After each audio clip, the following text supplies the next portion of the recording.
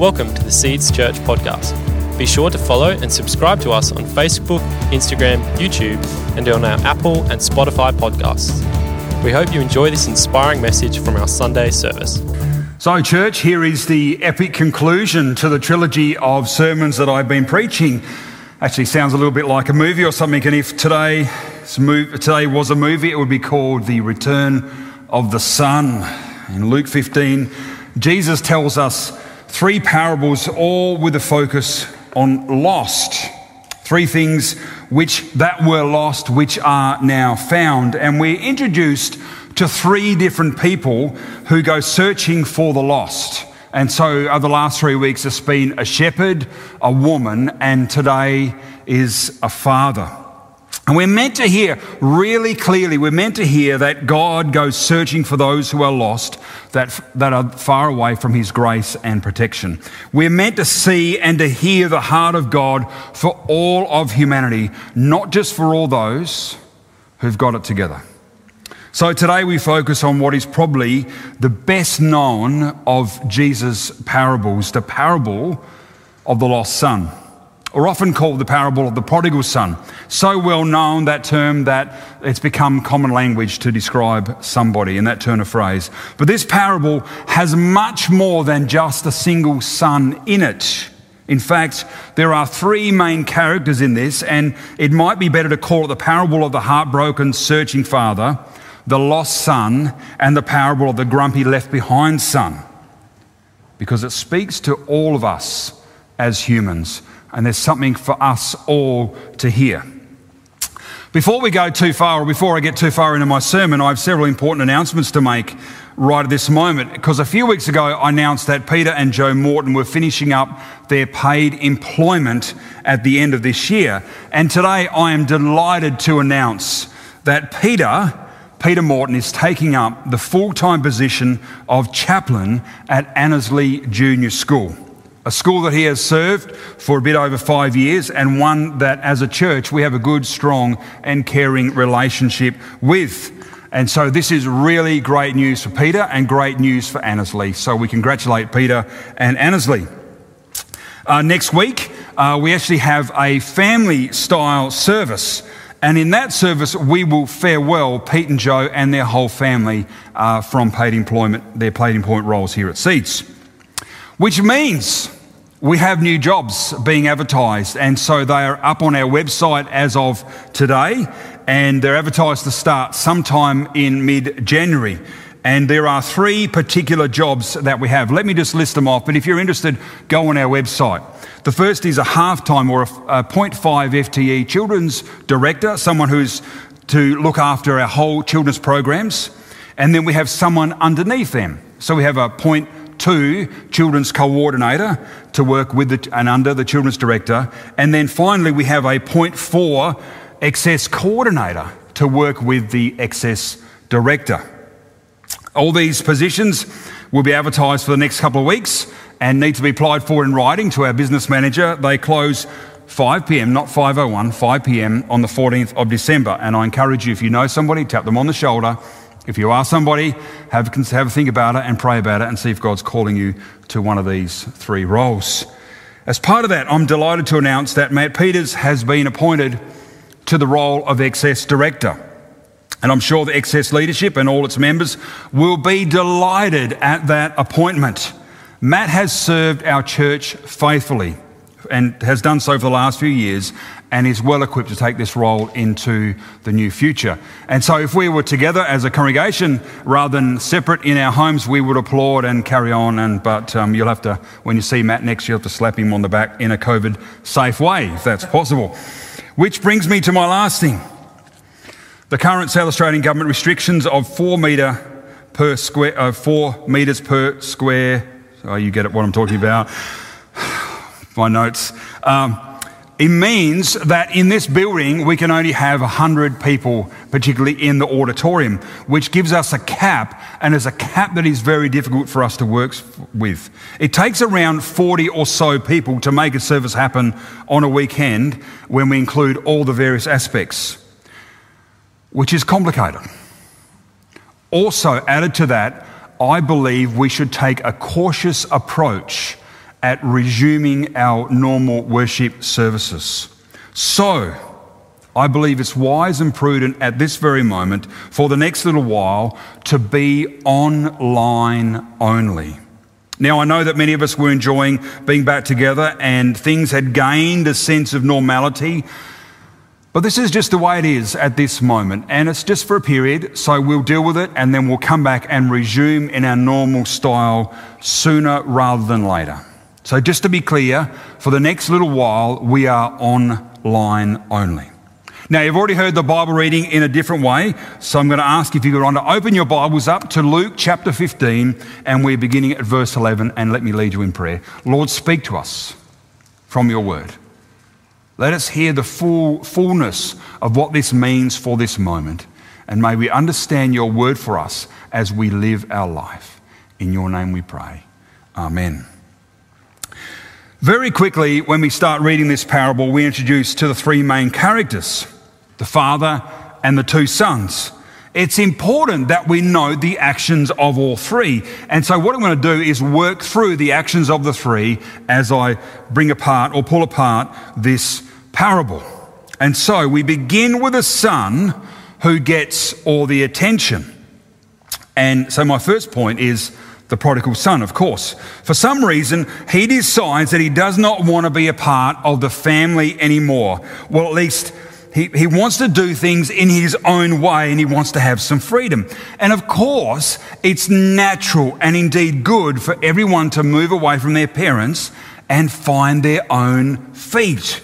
For this young man, there are some cultural layers that we need to understand in order to get the fullness of the meaning, to hear what the original listeners would have noted. Now, it's interesting to see that the younger son's actions kicked off a whole series, a whole chain of events that affected the whole family structure, and the rest of the parable is explaining what happens. We don't know what happened prior to this story, but we do know that the son is really keen on breaking the shackles of the family, and he decides to leave. It's probably okay to assume that this son is in his late teens, as most Jewish men were married in their early 20s. So wanting to fund his new life and not being real flush for cash, the younger son decides to ask for his share of the family inheritance. And as it is at this moment, if you were to rock up to your living parents and ask for your inheritance, you would probably get a very funny look. It was uncommon then as it was uncommon now. So verse 12 says this: The younger one said to his father, "Father, give me my share of the estate." So he divided his property between them. Now we need to think a bit deeper about what was being said here. In asking for his inheritance, he was asking, let's be really clear, he was asking for a time when his father was dead. And my understanding is that this borders on the younger son saying something like this: "Dad, I wish you were dead. I wish you were gone.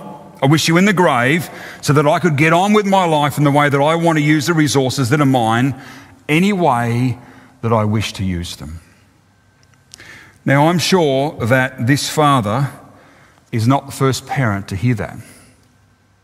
And the younger son is not the first child to say that. But it certainly looks like it's a total rejection of everything that the father stood for and the severing of all the family ties. The younger son says, "I know what I want to do. I can live my own life. Thank you very much. I've had enough of this family, and as far as I'm concerned, apart from the resources, you're all dead to me." End of story. A Jewish law says that about a third of the property was his, and so his dad, you can imagine it, can't you? Probably heartbroken, his heart bleeding, assents to his son's request and hands over the resources. No malice from the father, no family squabbles, no ruckus, no fighting, just hands it over. Then in one verse we find out a whole host of information. Verse 13. Not long after that, the younger son got together all he had, set off for a distant country, and there he squandered his wealth in wild living. It doesn't take much imagination to think what the young man did with his family's inheritance.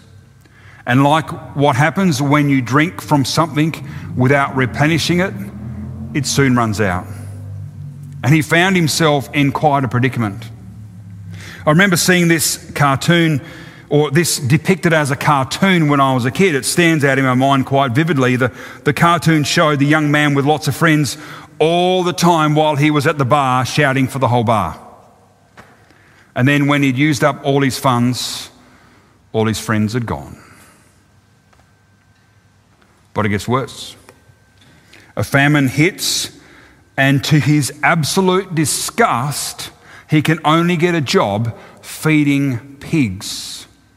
For those of you who know a little bit about Jewish culture, it's about as low a job as you can get. And I tried to think of some examples, and here are the two that I came up with. It's like the ex-captain of the Crows cleaning the toilets for, well, you know, another team. Or it's like this, Nicholas Spurrier working in a kitchen in a particular pizza bar. Notice though the language here. The pigs were being fed, but he wasn't. The pigs were more valuable than what he was. He could go no further into destitution than death.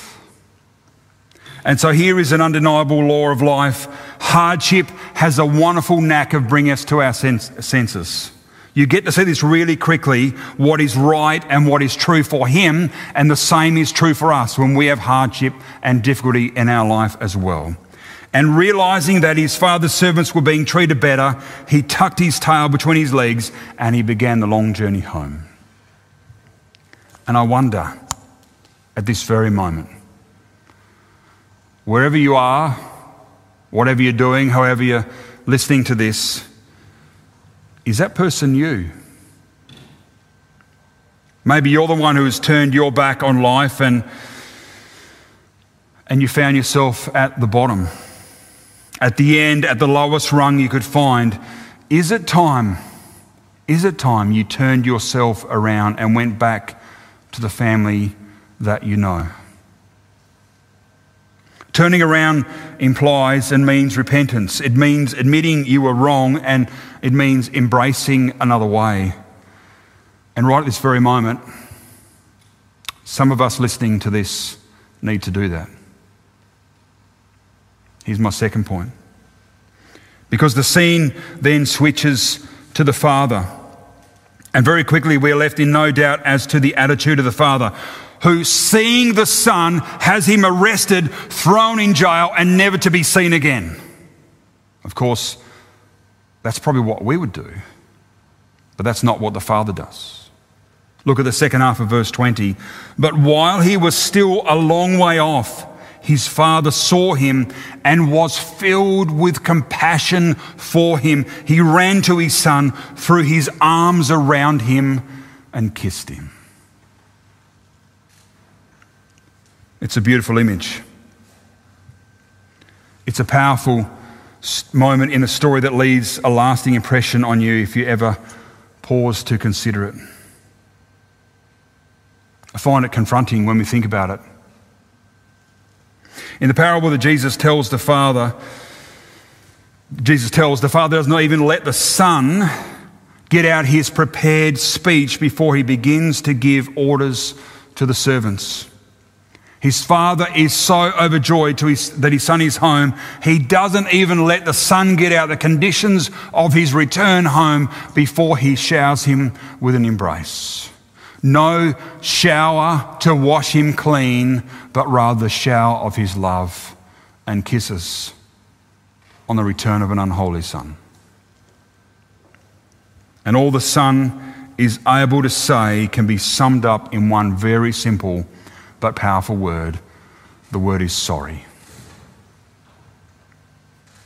Did you see what the father is doing even before the words were uttered from the son's mouth?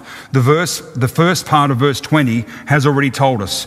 But while he was still a long way off, talking about the prodigal son, his father saw him. The Father was looking for his Son. To me, it implies a longing on the Father's part to be connected to his Son, a deep desire that one day the Son might come back on his own free will and that they would be together again and get past the hurt that had been caused. The Father is looking for the Son, constantly searching the horizon to see where the Son is. And when he comes back, that day the Father is waiting and he throws a big party, for that which was lost is now found. And like we've seen in the other two parables, God is portrayed here with skin on. This was not the understanding of God that was common to those that would have heard Jesus speak these parables. A shepherd does not leave 99 to find the one. A woman looking for a coin. A father embracing her son, a son who wanted him dead and who has prostituted himself feeding pigs. All three of them rejoicing in the return of that which was lost but now is found. A couple of weeks ago, I was talking to a discerning member of our community who I've been in email dialogue with over this last week, who gave me a very helpful summary of these three parables. And it goes a little bit like this, which I'm going to paraphrase what they said. The sheep knew it was lost, but couldn't find its way back. The coin didn't know it was lost or how to access home. And the son realised that he was lost and could find his way home. And here's the point. God has a response for each particular aspect of lostness, no matter the circumstances. When I realise the scope of God's work, it makes me warm and grateful for our God who reaches out, who searches and who welcomes, and then throws an eternal party on our return. It's so good. Lastly, the third person we encounter in this parable is the eldest son, and we encounter his reaction most of all, which is not quite the same as the father's. In fact, it's opposite. Now, before we get too far down this road with the older son, there is a significant reason that Jesus is telling us about the eldest son. And more to the point, how he responds to the lost brother. At the very start of these three parables, and I reckon the reason Jesus told them was to give all those who thought they had it all together something to chew over. Jesus was saying, you think you've got it all sewn up. You think you've got it all together. You think you've got it all worked out. Well, I've got a different view on your thoughts. The elder son is at the end of these three parables, I believe, to show what God thinks of those who look down at their noses at others. In this moment, Jesus makes a blunt point about judgmental attitudes, about who is eligible for God's grace, and how God views all those who have a heart change, who want to turn around and say sorry. Because you see, Jesus holds the doors open. So the elder son hears the ruckus in the house, probably after a long day of working in the paddocks, and finds out his answer, that it's because his wayward brother is back. And he's pretty ticked off.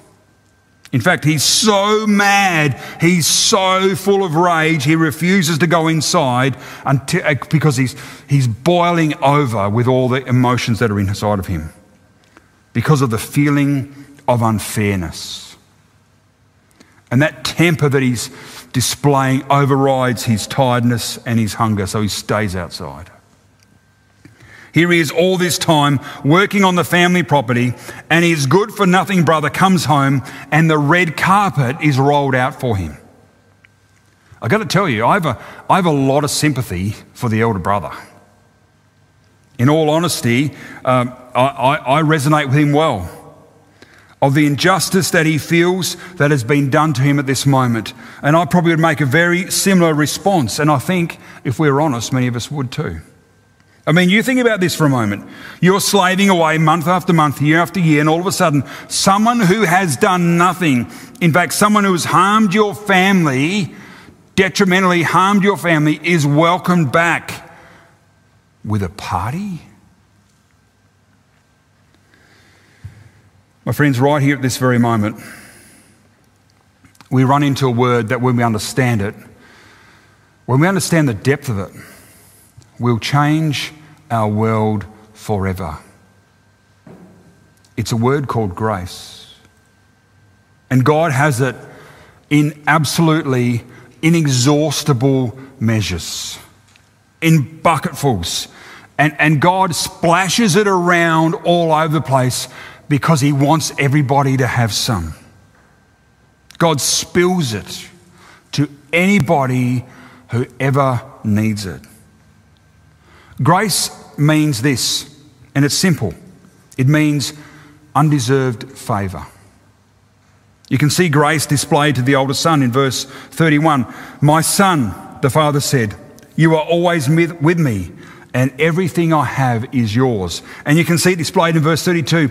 But we had to celebrate and be glad because the brother of yours was dead and is alive again, and he was lost and is found. You could even see it in the gentle way the father handles his eldest son's complaints and reassures him of his inheritance. Notice he didn't fire up and blast him, but treats him with love, with compassion. It gives him grace. Grace is on display in all three of these parables, and particularly here, grace is extended to the younger brother in vast quantities. And also to the older one who thinks he's hard done by. The older son gets a measure of grace as well. I love how the father uses this as an opportunity to state the elder son inheritance that is undeniably his. I love also that Jesus ends the parable at that exact point, because we don't know what the elder son chooses. Did he recognize the significance of the event that was unfolding in his own home, or did he walk away, and did he reverse the roles that have been played out up until this point? I think Jesus is very clever, and he leaves that ending open in that story for two reasons. One is, of course, to show the Father's heart for all who are lost. But importantly, for all those who already know the Father, who are already members of the household, who already have the inheritance, there are many, maybe you, exactly like that, listening to me at this very moment. I'm one of them too. Many of us are in the position of the elder brother, and we are left with a choice, a very clear and a very plain choice that is put before us. We can stay outside and we can rail against what we think is unfairness of it all, and we can sit in the seat of judgment, or we can allow others to be the recipient of grace, and we can join in with the party, with what God's doing. In fact, the elder son was invited inside to celebrate and to be there in the party, to welcome home, and maybe be a part of others coming home as well. You know, over these last few weeks, I've communicated very clearly what I choose. I've told you now 3 times that those who are far away from God do matter. And I'm making it abundantly obvious what our church is choosing. And I'm going to be working hard to orient ourselves towards this. I'm resonating with the heart of Jesus. I'm feeling it. I'm sensing it as the calling on the life of our church. For many of us, we're going to have to wrestle with the normal feelings of the older brother. We've done all the work, we've been faithful, we've remained here, yet the effort seems to go into others and we don't even get a mention. But that's not true. For we require grace as much as anybody else. We're not saved by our works or by our efforts. We are saved only by the mercy of our God. Sometimes many of us forget that we don't work our way into the kingdom. We don't earn our salvation. Rather, we receive our status before God as a gift, just like the prodigal son. We think we are the elder son, and in fact, so many of us are the prodigals. Our faithfulness is inspired by God's gratefulness. My friends, We have a great God who has blessed us in so many ways. And friends, we've been given this wonderful gift called the gospel, which is the summation of the good news of all that Jesus has done through his life and his death and his resurrection and the continuing power of the Holy Spirit amongst us. It is too good to hold to ourselves. We must share it with others, and at all cost, we must allow others to hear the good news about Jesus. There are so many prodigals. There are so many lost sheep. There are so many lost coins. There are so many who are far away from God. Will you join me as we seek to enable them to find their way home now and in the days to come? Let me lead you in prayer. Lord, we thank you for what you blessed us with. We thank you for the message of the good news that you've done inside of us, that we are recipients of your grace, that we have received mercy, and we pray out of that, may we help others receive grace and mercy too. Inspire us as indeed you touched us in the most innermost parts of who we are. You transformed us and changed us. Enable us to be part of that as others find you too. In Jesus' name we pray. Amen. Well, thanks for listening to the Seeds Church podcast. We hope you join in with us next week. For more information, you can visit our website at seedschurch.org.